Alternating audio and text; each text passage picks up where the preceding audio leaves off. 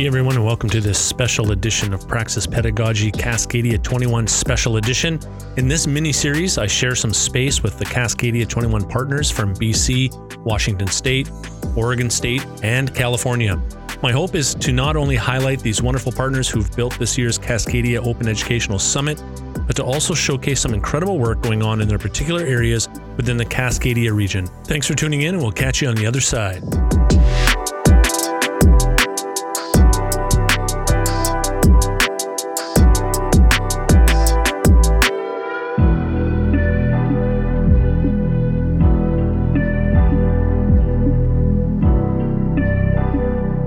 Here we go. 3, 2, 1. Hey, everybody. Welcome back to Praxis Pedagogy Podcast, Cascadia 21 edition. Glad to have you back with us. Today, we have Leslie Kennedy from California. Leslie, before I continue on any further, would you mind telling our listeners who you are and where you're from and what you do? Well, thank you, Tim, and hello, everybody.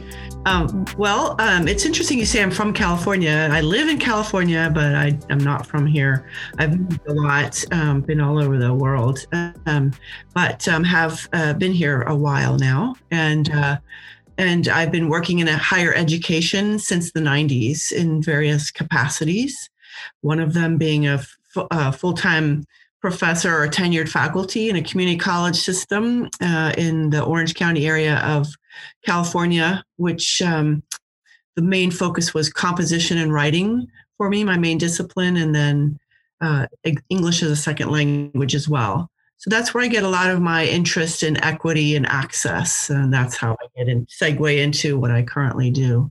But it's also just actually in my bones from having been raised in many third world countries, and just that perspective on those who don't have as much as others. So that's where I have a real belief in supporting OER and for our students. And having been a faculty member, that's also and seeing how my students struggled and asked to have even a $20 book placed in the library reserve, things like that also brought that to my attention. Or multiple students sharing a book. Mm-hmm. Mm-hmm. So when you say you lived in third world countries around the world, where did you live? I was born in Ghana. No way. That's awesome. And so as we were talking earlier, your father was planning to work in another country.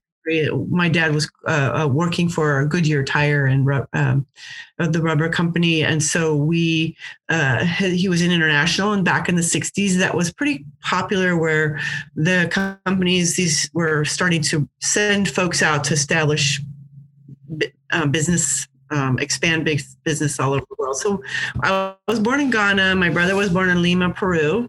And then we moved to Ivory Coast, Côte d'Ivoire, went to French school. And then we transferred from there to Vienna, Austria. So we went from the heat of the equator to deep winter in Austria. I remember the snow; we were just blown away. But then I went to a French school there for the first time because I think there wasn't an English-speaking school. And then we moved to Bonn, Germany, where we were in an embassy school because, again, Bonn was the capital of Germany at the time. And that was Goodyear, Germany. And then we moved back to Vienna and stayed there till I was 15.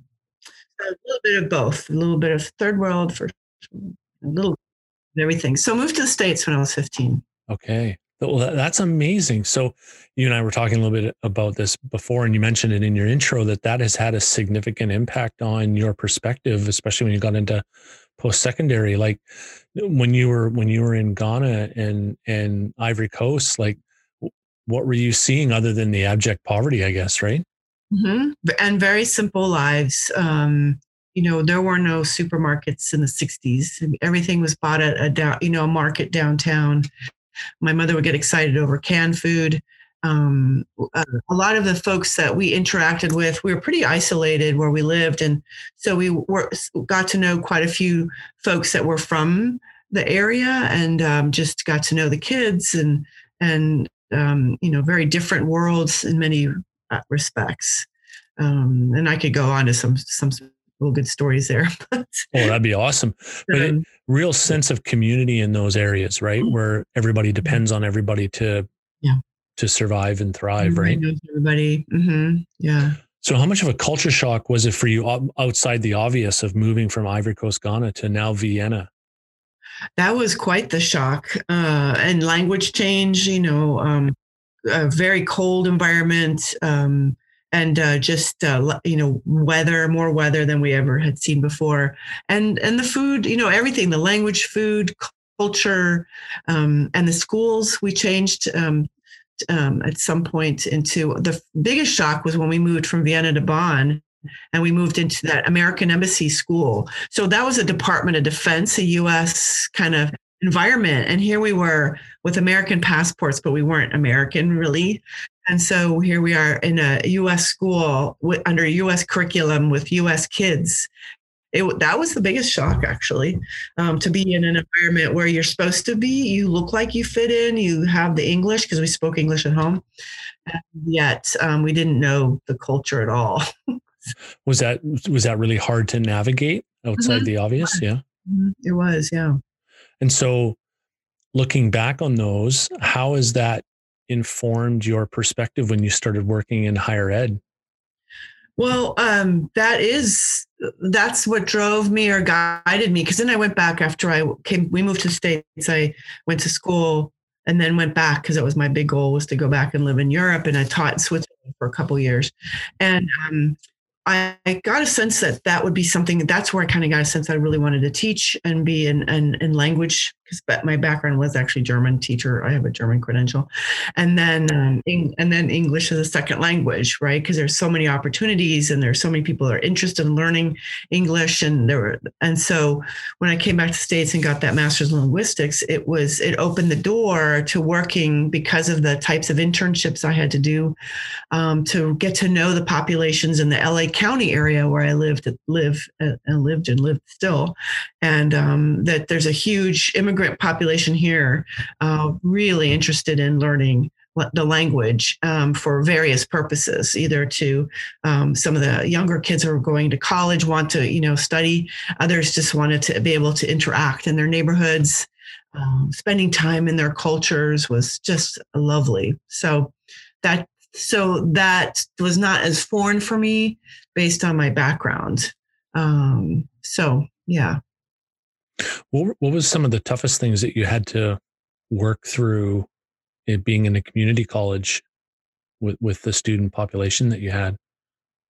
I've always been a kind of a glass half full person. So for me, this is exciting. I'm excited I knew what I was working within the curriculum that was required to help our students be more successful, to prepare them for college, et cetera, or for whatever because I was doing some adult education as well. It was just all a great adventure. And I think I really related well to my students. Well, I kind of have a sense of that just based on their feedback because of my background. So I would really spend time with them trying to help them understand the culture because it wasn't just so obvious that it's as if it's an iceberg. You've probably heard that story. The iceberg sits on top of the water, but underneath there's so much more. And so that was, I think, appreciated by the students. We had a lot of fun with it. I always try to come at a different angle, having learned so many languages myself and lived in so many cultures as well. Yeah. Back in the 90s, I'm not sure there was a lot of OER around, if there was any. What was going through your mind when you found out that students were sharing textbooks or wanting you to put a textbook on loan in the library? Just as a typical faculty member, I had gone through school and just thought the same model was out there, and then didn't get right away that the students were not purchasing the materials, or they were photocopying them. One person would buy it and then they would photocopy them. And in some ways that was some sort of savings, or not buying the book and sharing. And that really was a huge revelation to me, realizing that there's no way 6 kids sitting in a row, students, would be able to share that book within that week of work, reading assignments, and then the writing assignments. And so that's also what brought me into ed tech. That's another area that I have been working in for a long time. is that the more one learns a language the more one is hands-on with writing and listening, the input type and the output aspects of learning a language was really engaging for the students to use the technologies that were available at the time, which was really just a computer, but they were more in writing there and as opposed to just writing with a pen. So that it was the fun part, I guess, of using some tool to help them create, which was fascinating.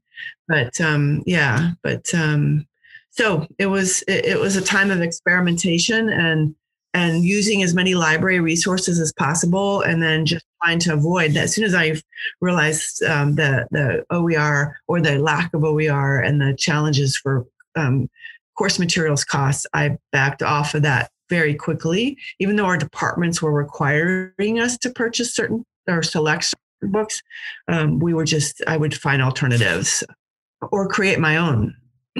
So you're creating your own even back in the 90s when OER wasn't really a thing. Yeah. Wow. Congratulations. That's interesting. I was going to ask you what kind of impact that had on your daily practice, right? Because I know how I feel even today when some of my students are coming to me and going, do I really need to buy the textbook? Do I really need to purchase this? And, it's $150, $180 textbook. And my gut reaction is no, you don't need to, but having no OER option for them, it's almost like, well, you're sentencing them to spend all this money for a textbook. So I couldn't imagine back then. Yeah. Well, I tend to be an all-in type person. And so I just started creating resources, homework assignments, using the LMS back then, which was very simple, but which was a WebCT base, which is Vancouver based. Yeah. Product and just trying to resource as much as possible so that they wouldn't have to rely on paid materials. So those interactive homework assignments were replacing the learning experience in the texts. Right. And what were your colleagues thinking of you doing all this? Almost don't pay too close attention. And so they knew what I was doing. But as long as the students were performing and doing well, that didn't bother them. Right. Huh. Well, that's good. That's good. So talk to us a little bit how you transitioned from being tenured faculty, into what you're doing now. Well, as I mentioned, the ed tech piece really started to interest me. So I decided to start studying instructional design or online learning and teaching. So I went to UCLA's online teaching program and then earned that certificate and really enjoyed that. So I developed the first online courses at the school where I was at Fullerton. And then I switched over to a master's program in it. So I just, added more teaching and learning experience from that perspective, more learning, science, design, pedagogy, learned just like a little sponge I was in those days. And the community colleges in California were developing the California Virtual Campus, the cvc.edu, and I was very active in that. We developed the first faculty training certificate program. And so I used my knowledge that I had just acquired and experience and developed several courses and taught them. So that was a lot of fun applying what I had learned, and also spoke a lot on it at different conferences. So that was really exciting to me. And so what I was doing at the institution at Fullerton where I was teaching, I felt as though I had reached my benchmark or my milestone. I been there long enough. I got tenure, so I was vested, but it didn't seem very engaging for me to stay. And that's just me, maybe because I've moved so much. I've had many different positions. So I was ready to move on. And so I went to work for UCLA's onlinelearning.net, and then eventually segued over to WebCT as a consultant for teaching and learning and using an LMS to teach and learn, and worked for them for several years. And then used these skills all packaged together to start working at Cal State University Long Beach as their lead instructional designer, director of instructional technology at the time, which then segued Then there were positions opening up with OER at the chancellor's office and at the Cal State system. And so after 8 years at Long Beach, I moved over. And after having done some more graduate work with a doctorate, then, time to move, and moved over. And I've been at Cal State, the chancellor's office, since 14. So almost 6, 7, 8 years, whatever. Oh, congratulations. Oh. That's quite the trajectory. For those, what's that? Not planned at all, by the way. Not planned. Yeah. Every step is just whatever happens, right? Mm-hmm. Yeah. So for those who are not up to speed on the Cal system, when you say Cal State system, what does that look like? The California State system is the regional comprehensive university system for the state of California. It was developed to provide as much access to higher ed, a 4-year liberal arts or other types of programs too, degrees in the state. The state is very large and growing. And initially, we had quite a bit of support from the state. So when my father, for example, went to university in the University of California system, which is the R1 system of California, that there was no cost at all.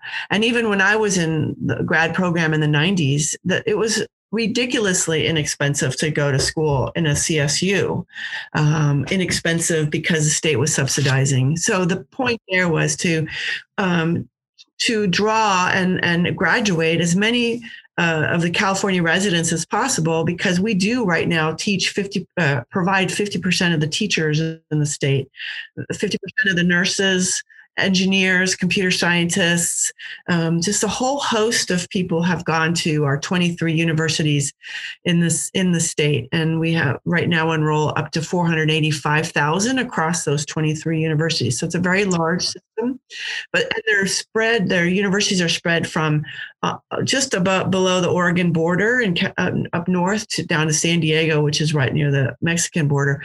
The intention there in coastline, also internally in the central part of the state, is to provide as much access for any student who chooses to go to an institution of higher education, and that would be sort of in their backyard. And so they are concentrated in the more populated areas, and then also in lesser populated areas, but really just to make sure that even the Central Valley, which is very long and it can be quite rural, has several choices for students as well. So it's been a commitment for California, the legislature, for years. So in this process, the University of California system, the regional one, or the R1, Research One institutions were established first. That includes Berkeley, and then UCLA, San Diego, Santa Barbara. Those are all many UCs. Santa Cruz. There are quite a few of them around. There are 10 of them in the state. And there are 23 comprehensive regionals like ours. So in those days, we didn't offer doctorates. We usually just offered bachelor's degrees and then some graduate level masters. But now we've expanded into practical doctorates, and so that we don't compete with the doctorate programs in the UCs. And then on the other side, the state was, again, with regards to access, has developed, created 115 community colleges, again, trying to be as regional as possible. They're scattered across the entire state. You can find, if you throw a stone, you'll probably find a community college available. So again, the same concept, access to education, whether it is a stepping stone to transfer, because 50% of the Cal State students are transfers from the community college systems, systems. Yeah, I guess they're systems. And then, they are vocational based. So they run a couple different programs. They have the GE, general education line, and then they also run some vocational programs as well. So, yeah. So if one is interested, one can benefit from lots of opportunities in California. That's amazing. So with those 115 community colleges, are they pretty much two-year colleges? Yep.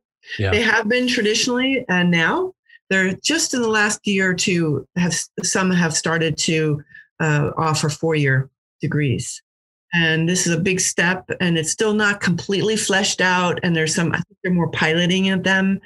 Just a few very select schools, they have to work with the legislature, just all the governing bodies, again, to make sure that they have enough resources that potentially the 4-year institutions have, and they have not had.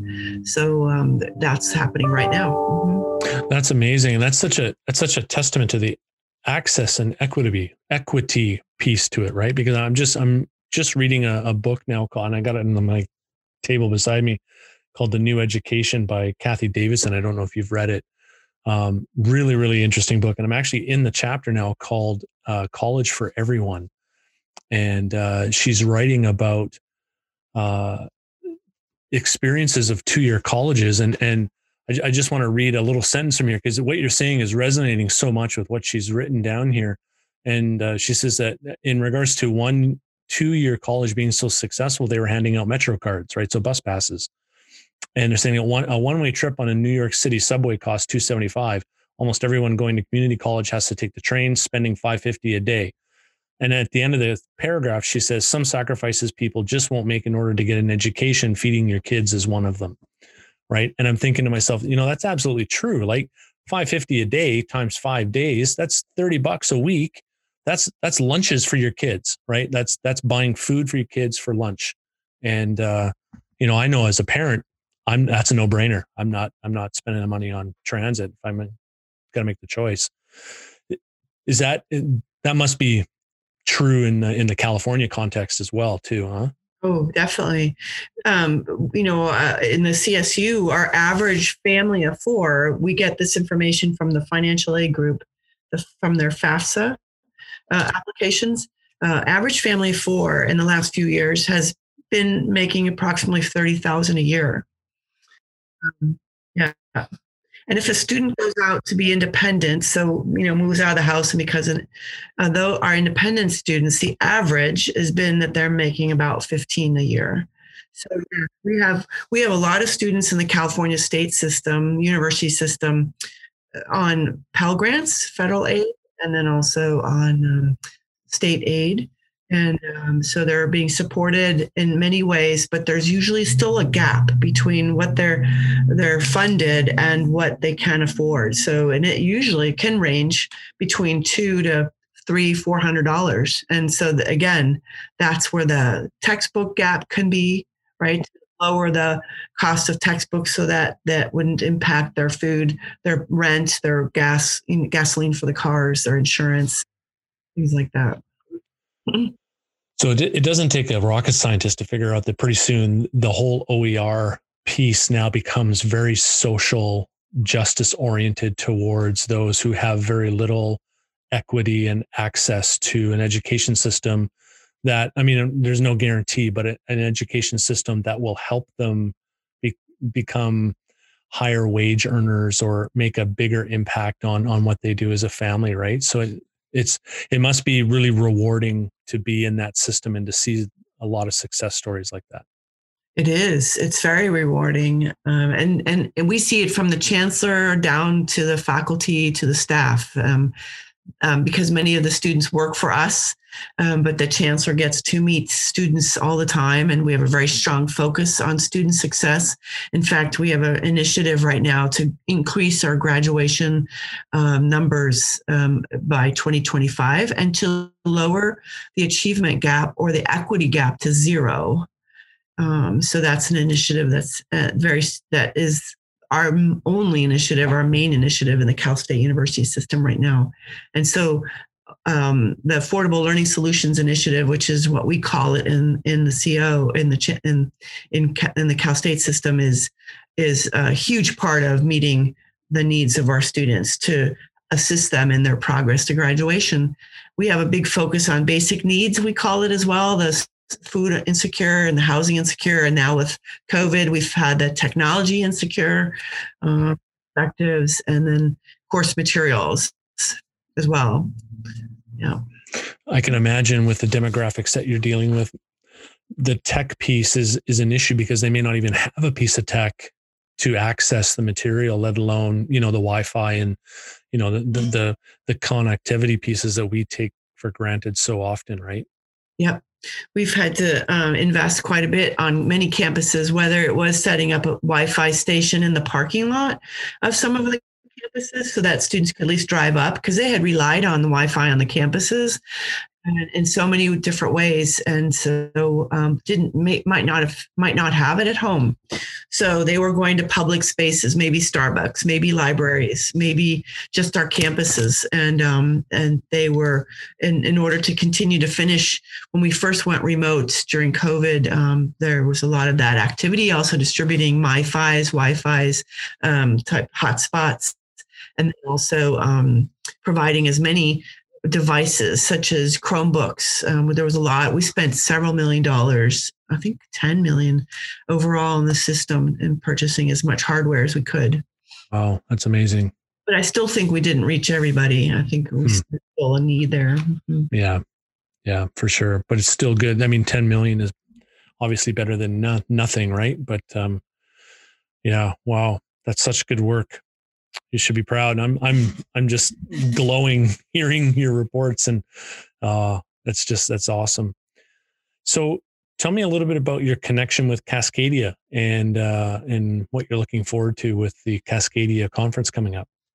I'm very excited about the conference, to be partnering with our amazing partners in the different states on the West Coast, and just the energy that we're going to benefit from of the various aspects of initiatives and dedication to OER adoption and development, and the course marking activities that are happening. There's so many angles that I think the folks that attend from California are going to really enjoy.